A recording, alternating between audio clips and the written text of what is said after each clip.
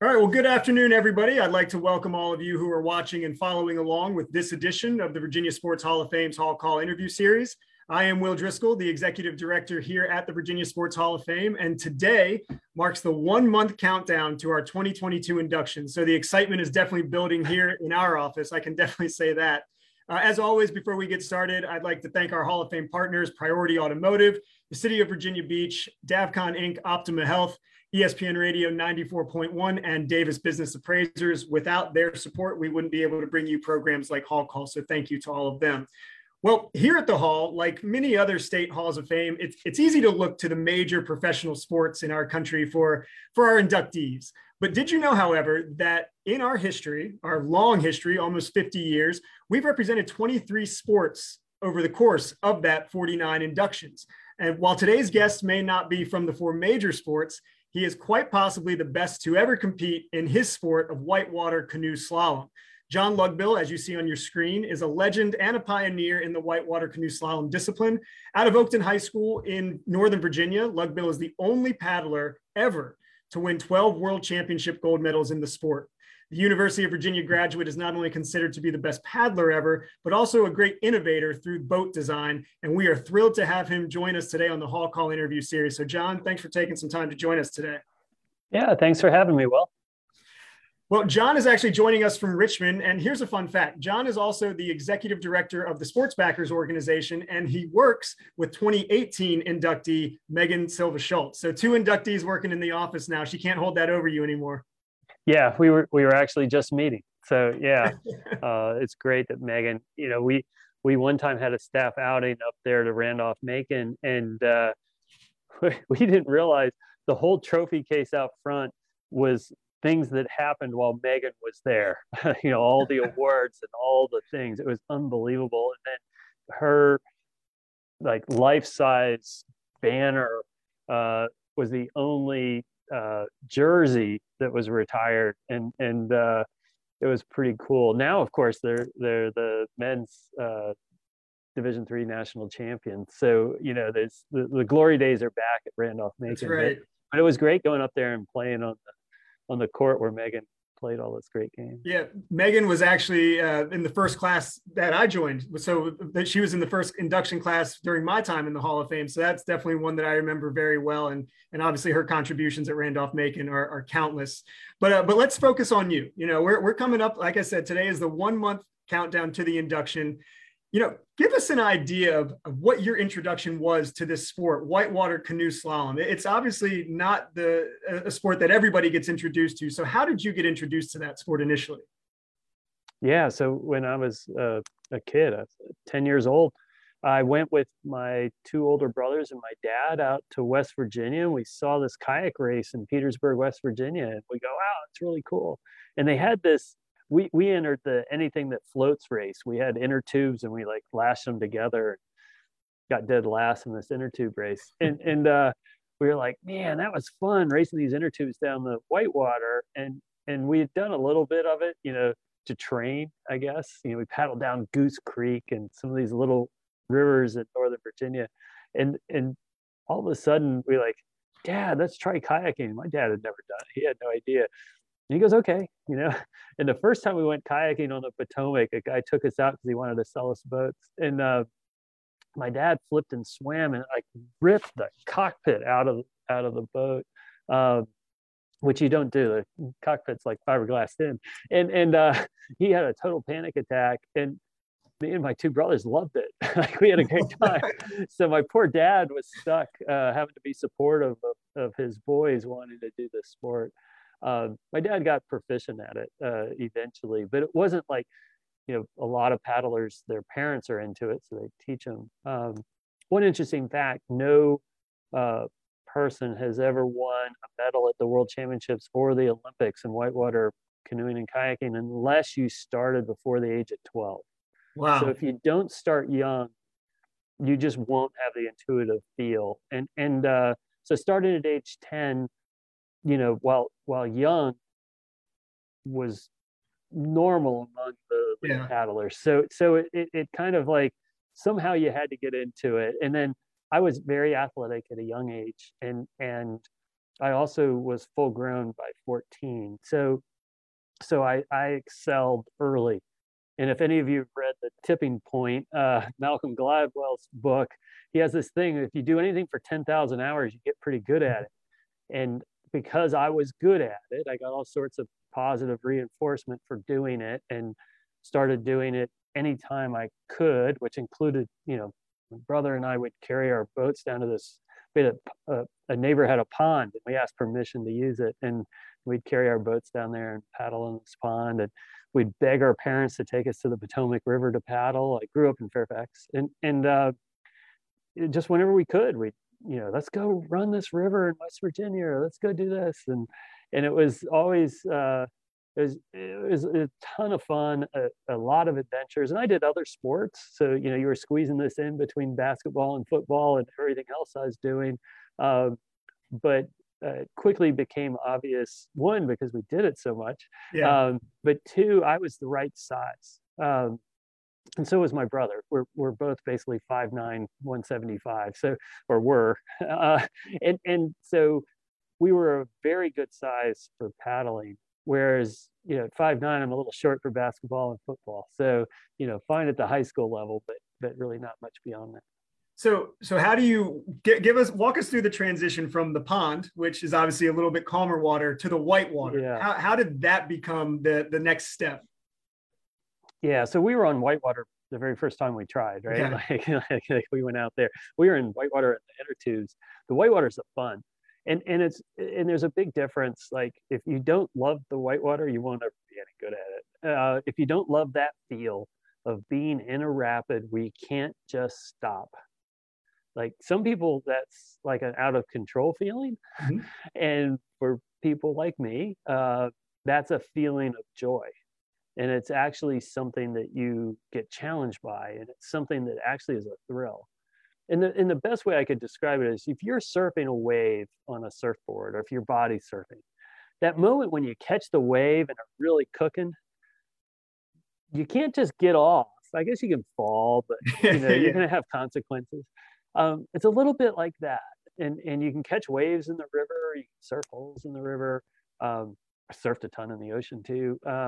But that thrill going through the rapids, and then there's also, it's constantly learning. Like, you're learning what makes the rapids, how does it work, how do I navigate through there, what is a lane here, there, where are strokes placed, all those things really add up in the rapids. And so, learning all of that's kind of like an endless puzzle. So you're constantly, so I always said we were kind of a combination between a middle distance runner, as far as the distance that we raced, and something like a surfer, because you had to have an intuitive feel for the wave and the water and being able to read it, figure it all out. And so we were somewhere in between.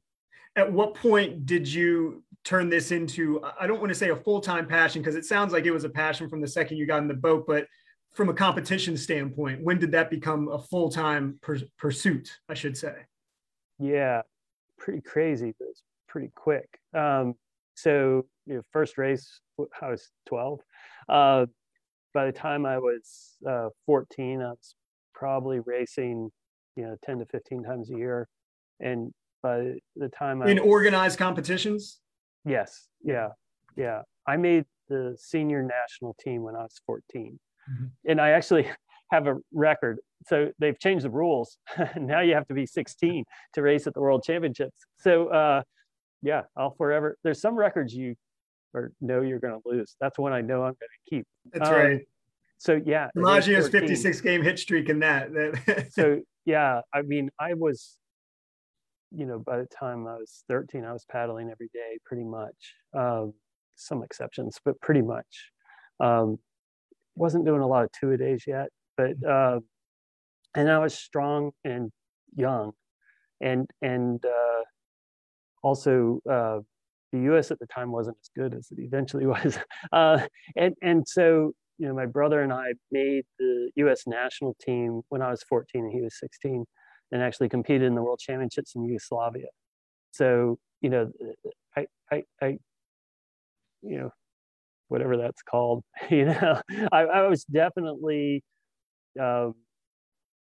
It's funny because you know, sometimes you think you're just like a regular person and you think you got there because you worked really hard. Uh, I was watching some video of me when I was a young teenager racing, and I was extremely quick and explosive at a young age. So that I would love to say it was because of my hard work, but you know, my genes definitely helped. Well, would you say that quickness? Would you say that quickness and that explosiveness, though, was that the most important skill that you needed to compete at that level, or were there other skills in this discipline that you feel helped you get to that level?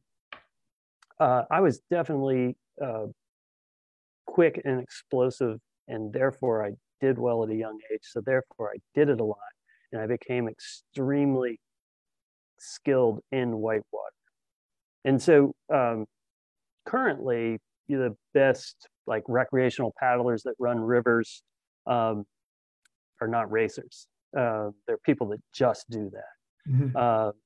For a period of time in the late 70s, early 80s, I was also one of the best whitewater paddlers in the world at just running rivers and playing in whitewater. And so it was a weird time. I was lucky, I guess, to be at that time, because the skills in the whitewater were incredibly important to racing, and I loved it. And so that, like, I don't want to call it a technical challenge because that sounds like something that's like, but that skill in the rapids, basically, to do really well in slalom racing, you need to have a really high level of mastery and class 3-4 whitewater. So, rapids are ranked from 1 being flat water to 6 being, death-defying waterfall kind of stuff. So 3 to 4 is where the races were held. They were always on that kind of whitewater, and you basically needed to be able to shred it and do everything. You needed to be able to just totally own water and be able to do whatever you needed to do in those conditions. And for some people, they were barely able to make it down. Like it was, they'd flip and roll and that kind of stuff. But to really have mastery, you really had to own it. And then, of course, I would get into harder water because I had the skills to do it. What was your favorite competition? Is this the type of sport where you have favorite tracks? You'll have your race car drivers that say, "I love this track," and they don't do well at others. Is it the same in whitewater canoe slalom? Yeah, it is. Yeah, because each river is different, and there's also artificial courses. So the Olympics are always held on these artificial courses. So there's rivers where I did a lot better. And there are certain kinds of whitewater that I did better on. And so you always like racing on those more, right? And one thing that was good in my career is I did learn to do well on almost all conditions. But we didn't have, until 1991, we didn't have a real artificial course here in the United States to train on. So in Europe, the competitors would have artificial courses that they could train on year round. So there's some advantages to foils and how the water moves around, and some stuff's a little different on an artificial course from a natural river.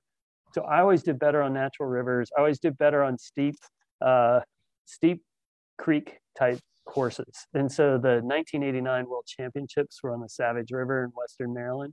Mm-hmm. And that was by far my best World Championship victory and one of the best runs I ever had. So at the World Championships, I had great runs. I can practice when nobody saw me. But to do it at the World Championships was incredible, and to do it, the first time the World Championships were held in the United States was pretty incredible.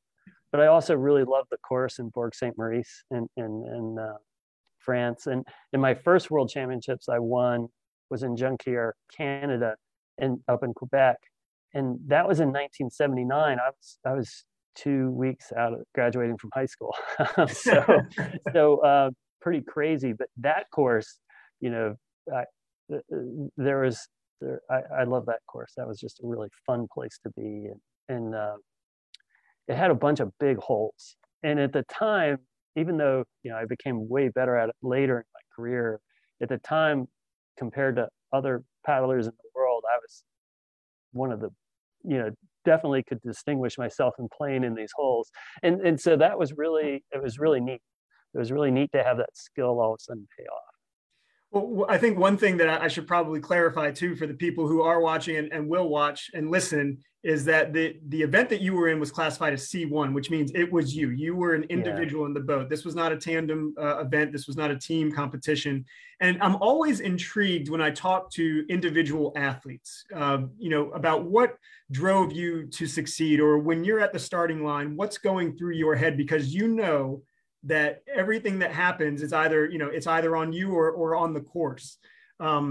You don't have anybody else to lean on. So when you're at the starting line for these events, what is your mindset? What's going through your head after all the prep? When it's time to go, what are you thinking about? Yeah.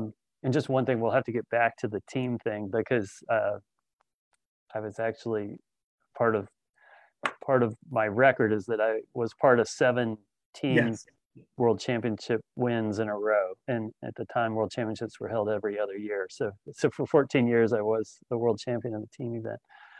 Individually, one of the things that was kind of interesting, and I remember this distinctly, as on the start line at the 1979 World Championships, and so no American had ever won this event at that point, and I was cocky, and I started laughing right before the countdown to the start of the race, because I was like, I'm sure glad I'm not racing against me, because I'm about to kick butt. And it's just such an arrogant thing to say, but there was a certain necessary arrogance in the rapids. Like if you didn't feel confident, it was over.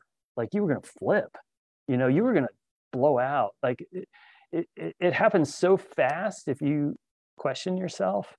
And so, it seems so arrogant now. But I tell you what, it like, as long as I was doing well, I had that attitude. And you also had to back it up, like you had to go out there and perform to give yourself that confidence. So yeah, there's some kind of, I used to also say crazy stuff like, you have to aim to be in the top 10 to be in the top 10. You have to aim to be medaling to have a chance to medal. Yeah. You actually have to be aiming to win to have a chance to win. And so, it's like, so often people were like, trying to make the US team, or, I'd like to make the finals or get in the top 10. So there was, it's always weird to say, because there's, hundreds of people or whatever in the race, and you're like, yeah, but there's only like 3 or 5 of us that have a chance of winning, and people are like, oh, that's egotistical. And it's like, no, it's not. There's only 3 or 4 or 5 of us that are actually training to win. Mm-hmm. And so yes, there's a surprise, because someone that never has won before is all of a sudden going to win, but they were one of the people that was training to win. When you're training to win and that's your mindset, what did a typical day of training look like? Yeah, it's kind of interesting. Over the years, it did evolve some, but I paddled twice a day. I paddled every day year round for years. Some years every day. Some years, I'd miss 4 or 5 days, or 10 or 12, over the course of a year, through travel or sickness or, injury or something. But for 17 years, I pretty much paddled every day. And then during my biggest years, I was paddling 50 to 55 times a month, pretty much all year. So that's not twice a day, every day. But it gets pretty close. And there were periods of time where I was paddling 3 times a day. The thing that was different with slalom paddling, our courses were about 3 minutes long. So the easy way to think of it is you're doing a 3-minute race. And what was weird, though, it's not steady for 3 minutes. It's like explode, all power on for a few strokes. And then you have to kind of be really precise through some rapids and some sections. And then you're all on again for another few seconds. And so it's not 3 minutes of go, go, go, go, go, be evenly paced. Like they'd put heart rate monitors on us, to test us. And my heart rate monitor would be at 180 by the first gate, like I hadn't gone anywhere yet. And it was like, and it would be like redlining the whole way. And they'd go, you know, you maybe should think about starting slower and pacing yourself. Yeah. And then I'd just be slower. Like, Yeah, that's right. the nature of this thing is to sprint. And then there'll be little sections where you're not sprinting as hard. It's more like you're guiding, and then you're sprinting again. And the power, I always said it was like having a series of escalators at the airport. And instead of just doing a 3-minute race, you're all of a sudden like running down this escalator, and it's going to stop, and you're going to have to keep running till you get to the next escalator, you know, the next people mover. Well, that kind of like weird speed thing happens in slalom, only you have turns. Yeah, that's right. And so it just gets really important to time that right. You know, you're running down the end of the escalator. If you jump too early, like, you're gonna lose all sorts of time. And you know, like that kind of like constant long jump kind of attitude, only with turns. So that's my best description. That is a very in-depth description, and something that I think might either pull people in or scare them away completely from the rapids. But it's amazing, because you're right. You're saying it's a 3-minute race, but a lot of it is more of the technical precision and not just the speed. You know, paddle as fast as you can. Yeah. You know, it's like incredible. Once you have the skill, it's like you can be really good. Yeah. And also the reading the rapids is not like, I'm just making it sound like you just learn to read it like you learn to read. It's not like that. You know, like there's no book, and there's no like people analyze it and all that. But I tell you what, if it's not kind of intuitive in your brain, you know, people always talk about intuitive sports athletes, and there is such a thing, right? Like you just react. And with the whitewater, every rapid is different at different water levels. Every rapid surges. So what you're seeing might not be the same thing as the other paddler. They're going to come down, and there's going to be a surge, and it's going to be a little bit different. So how you're reacting and how you're judging that is a constant thing, and you get good at it by doing it a lot. And you get good at it by really working at it. Well, and speaking of working at it and doing it a lot, we've talked to other Olympic sport athletes. So not necessarily athletes that participated in the Olympics, but among the Olympic sports. And the work-life sports balance is a lot different than it is for, say, a professional athlete in the major sports. And some of the stories that they will always stick with me about working, you know, either a full-time job while competing to train for the Olympics, or training for the Olympics, or working multiple part-time jobs while doing the same. What was your work-life sports balance in the 80s across that decade?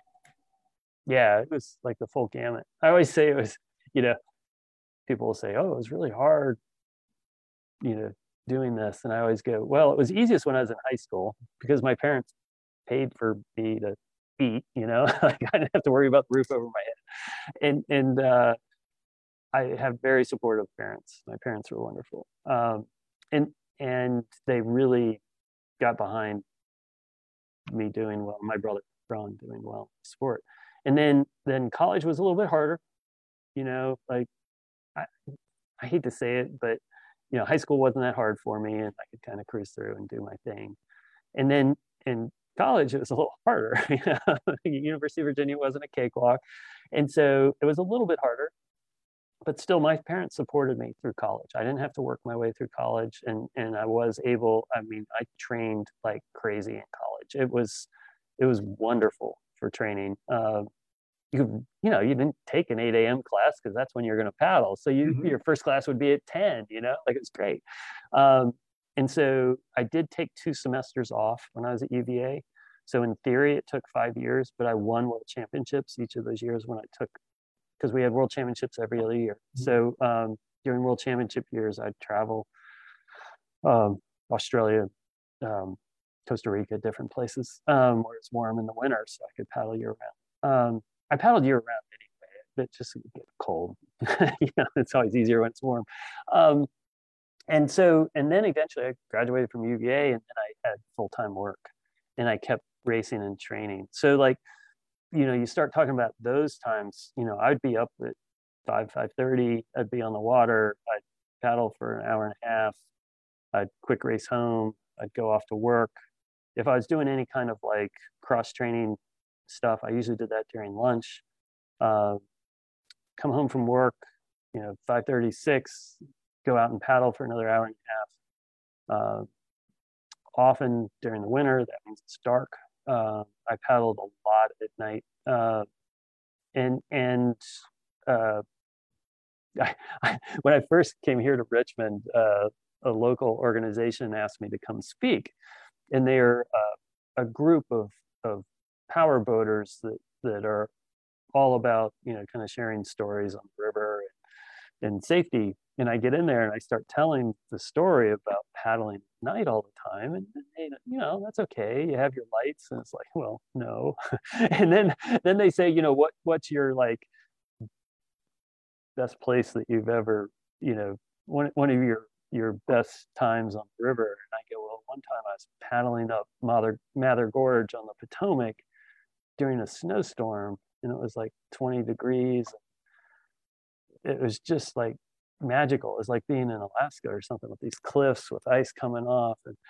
And they all looked at me like I was crazy, because they were all about safety. I was alone at night in rapids in a snowstorm, and it was 20 degrees out. Like, they just thought I was like some kind of huge risk taker. But at that point, like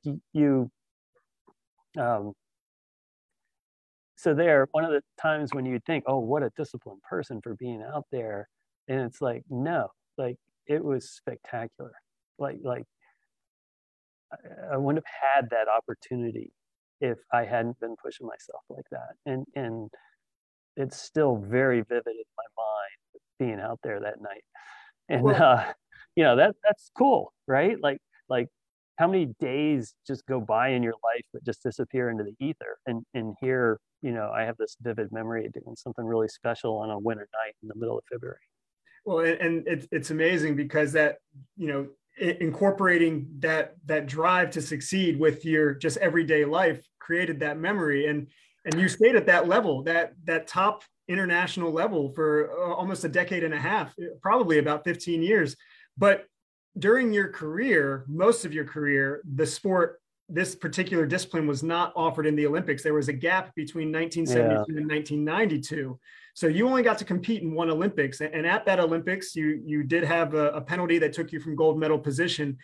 Just kind of talk about your overall Olympic experience and just kind of the pageantry of the games, your personal experience.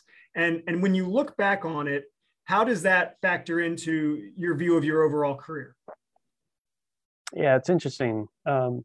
Well, first of all, when you're competing, you're only as good as your last event. So, you're going to look back over your career. You always think of what happened at the end.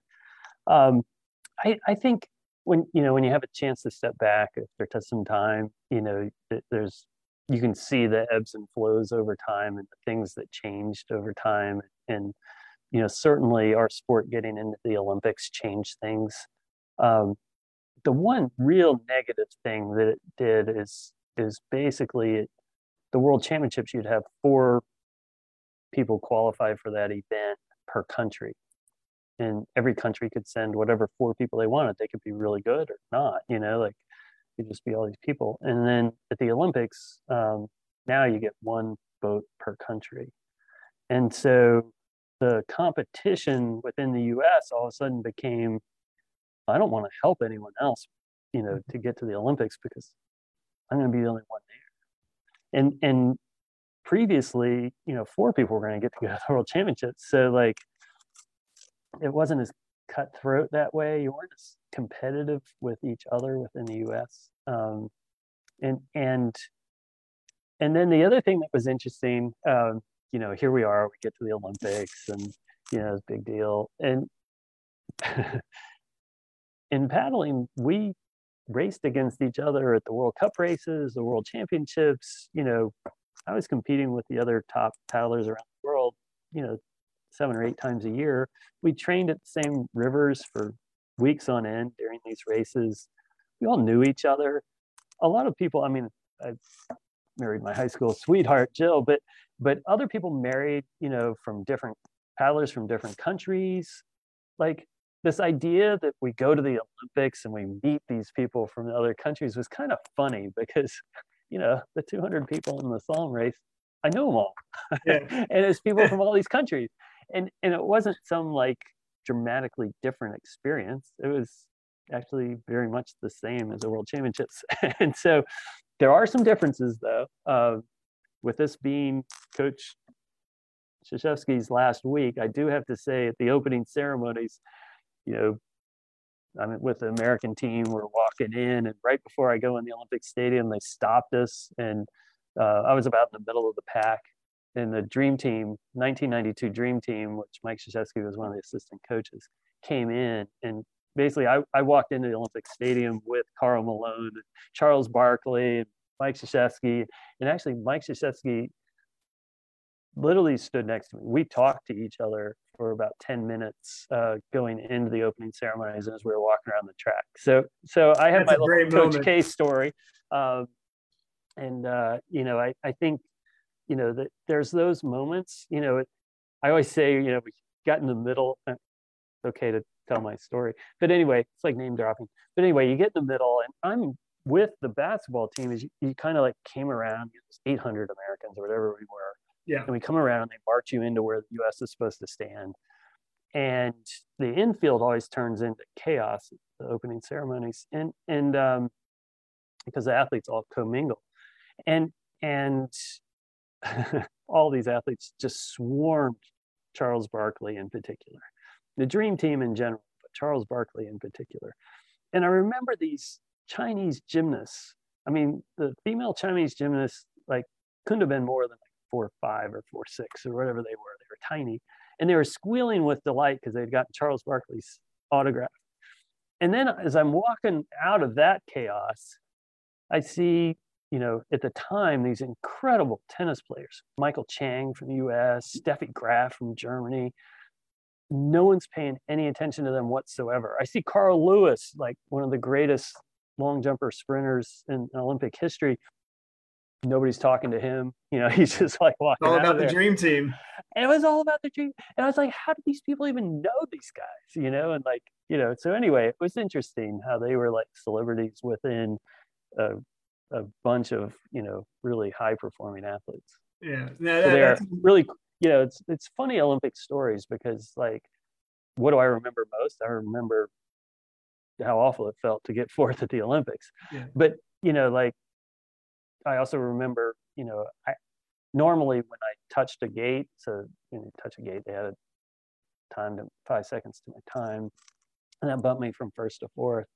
And normally it, when you have a touch. And normally, this is arrogant again, but normally I know when I've won. So when I lay down a good, when I was really good, I laid down a good run, I won. And I got done with my run at the Olympics, I thought I'd won. And I looked up the scoreboard and I was fourth.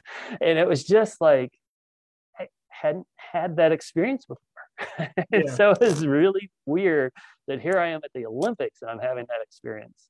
And I remember I knew that, NBC, everybody's going to interview me. And I was, favorite to win. And I remember sitting in my boat going, I'm actually okay here. I'm okay with myself here. Yeah. And I had to kind of steel myself for, I'm going to go do this interview and I'm not going to cry and I'm going to deal with this, this isn't, this isn't some big tragic thing. And it's kind of interesting because, you think about it, it's just a paddling race. It's just you trying to do the best you can under those conditions. It is not life altering. You might think it is, but to be honest, it's what you make of that. And like other challenges in life, and it's weird to say that getting fourth at the Olympics was a big challenge, but it was. And dealing with that was a big deal. And will I always kind of be bummed that I hit that gate? Yeah, yes. But like other setbacks in life, there's things that happen, and you that's why we race. That's why competition's so much fun. Well, it's that you don't know the outcomes, right? Well, and that's why it was such a joy to win as many times as I did, is because I didn't know I was going to until I did it. And so it's the same thing with losing. Well, and I think if there's an unfortunate aspect to just how the Olympic sports are covered, it's that there's so much focus put on the Olympics, and it kind of from a public perception, it dilutes the world championships, the international competition. So, but for a sports person, and most sports people understand this, these competitions happen year on year, and those 12 world championships are nothing to scoff at. So, the overall career speaks for itself, and that's why we're having this conversation right now. Well, it's funny because there's more athletes competing at world championships. There's actually, there was 1981. I won the world championships. I was fourth at the U.S. team trials. So like there's a certain point where like it's anyway. The Olympics does have a special place, and it certainly puts a spotlight on these sports that otherwise don't get the attention.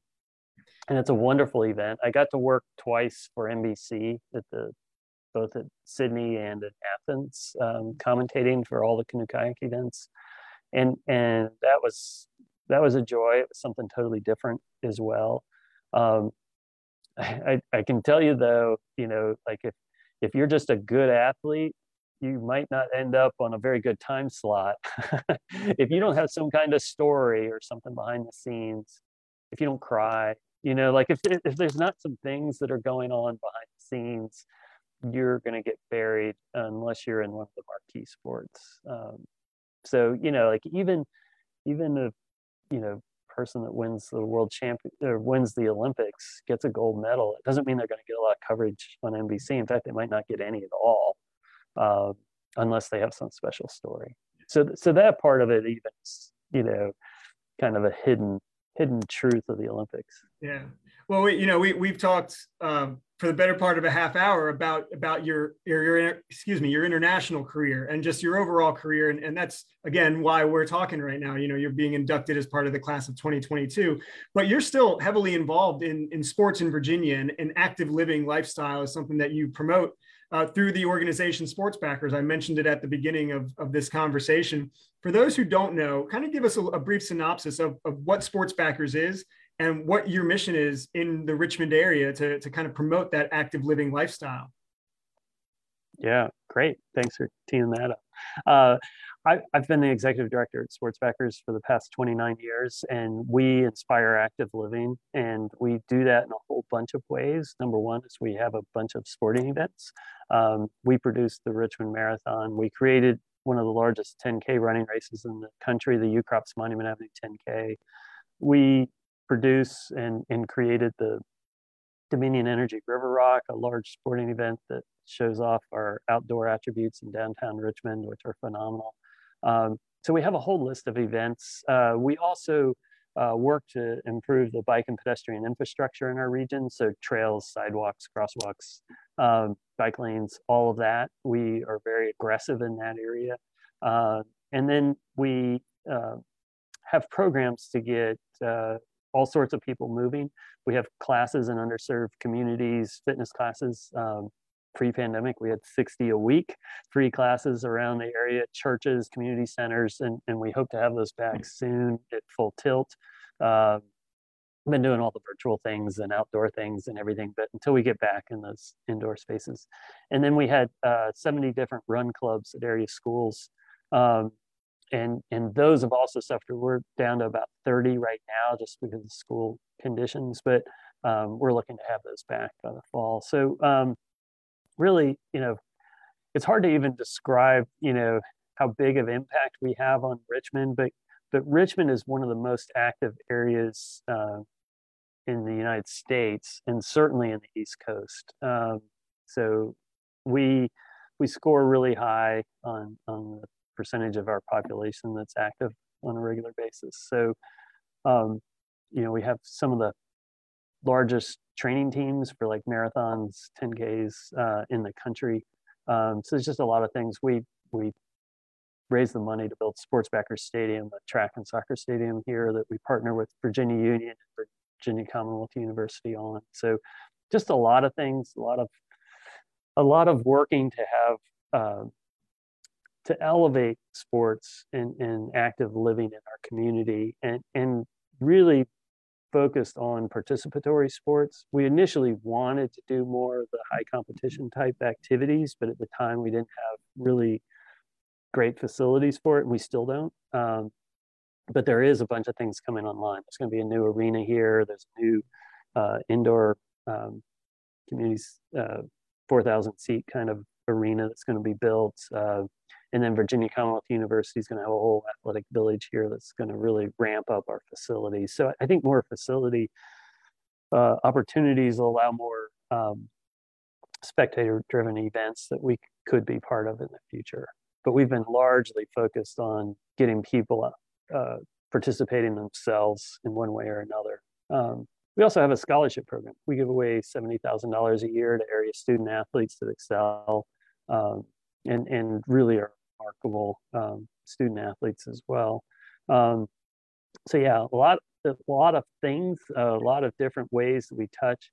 One way I kind of explain it, that's kind of just numbers, but we have 250,000 people in our database, and the Richmond area is a community of 1.3 million. So we have a pretty good reach into a lot of households in the Richmond area. And, you know, if you were any kind of business would be pretty happy knowing that they had that kind of reach in the community. So we're thrilled with our success, and it's been so much fun working at Sports Backers all these years. We started really tiny when I first came, and to see it grow and see our impact grow, it's just been so much fun.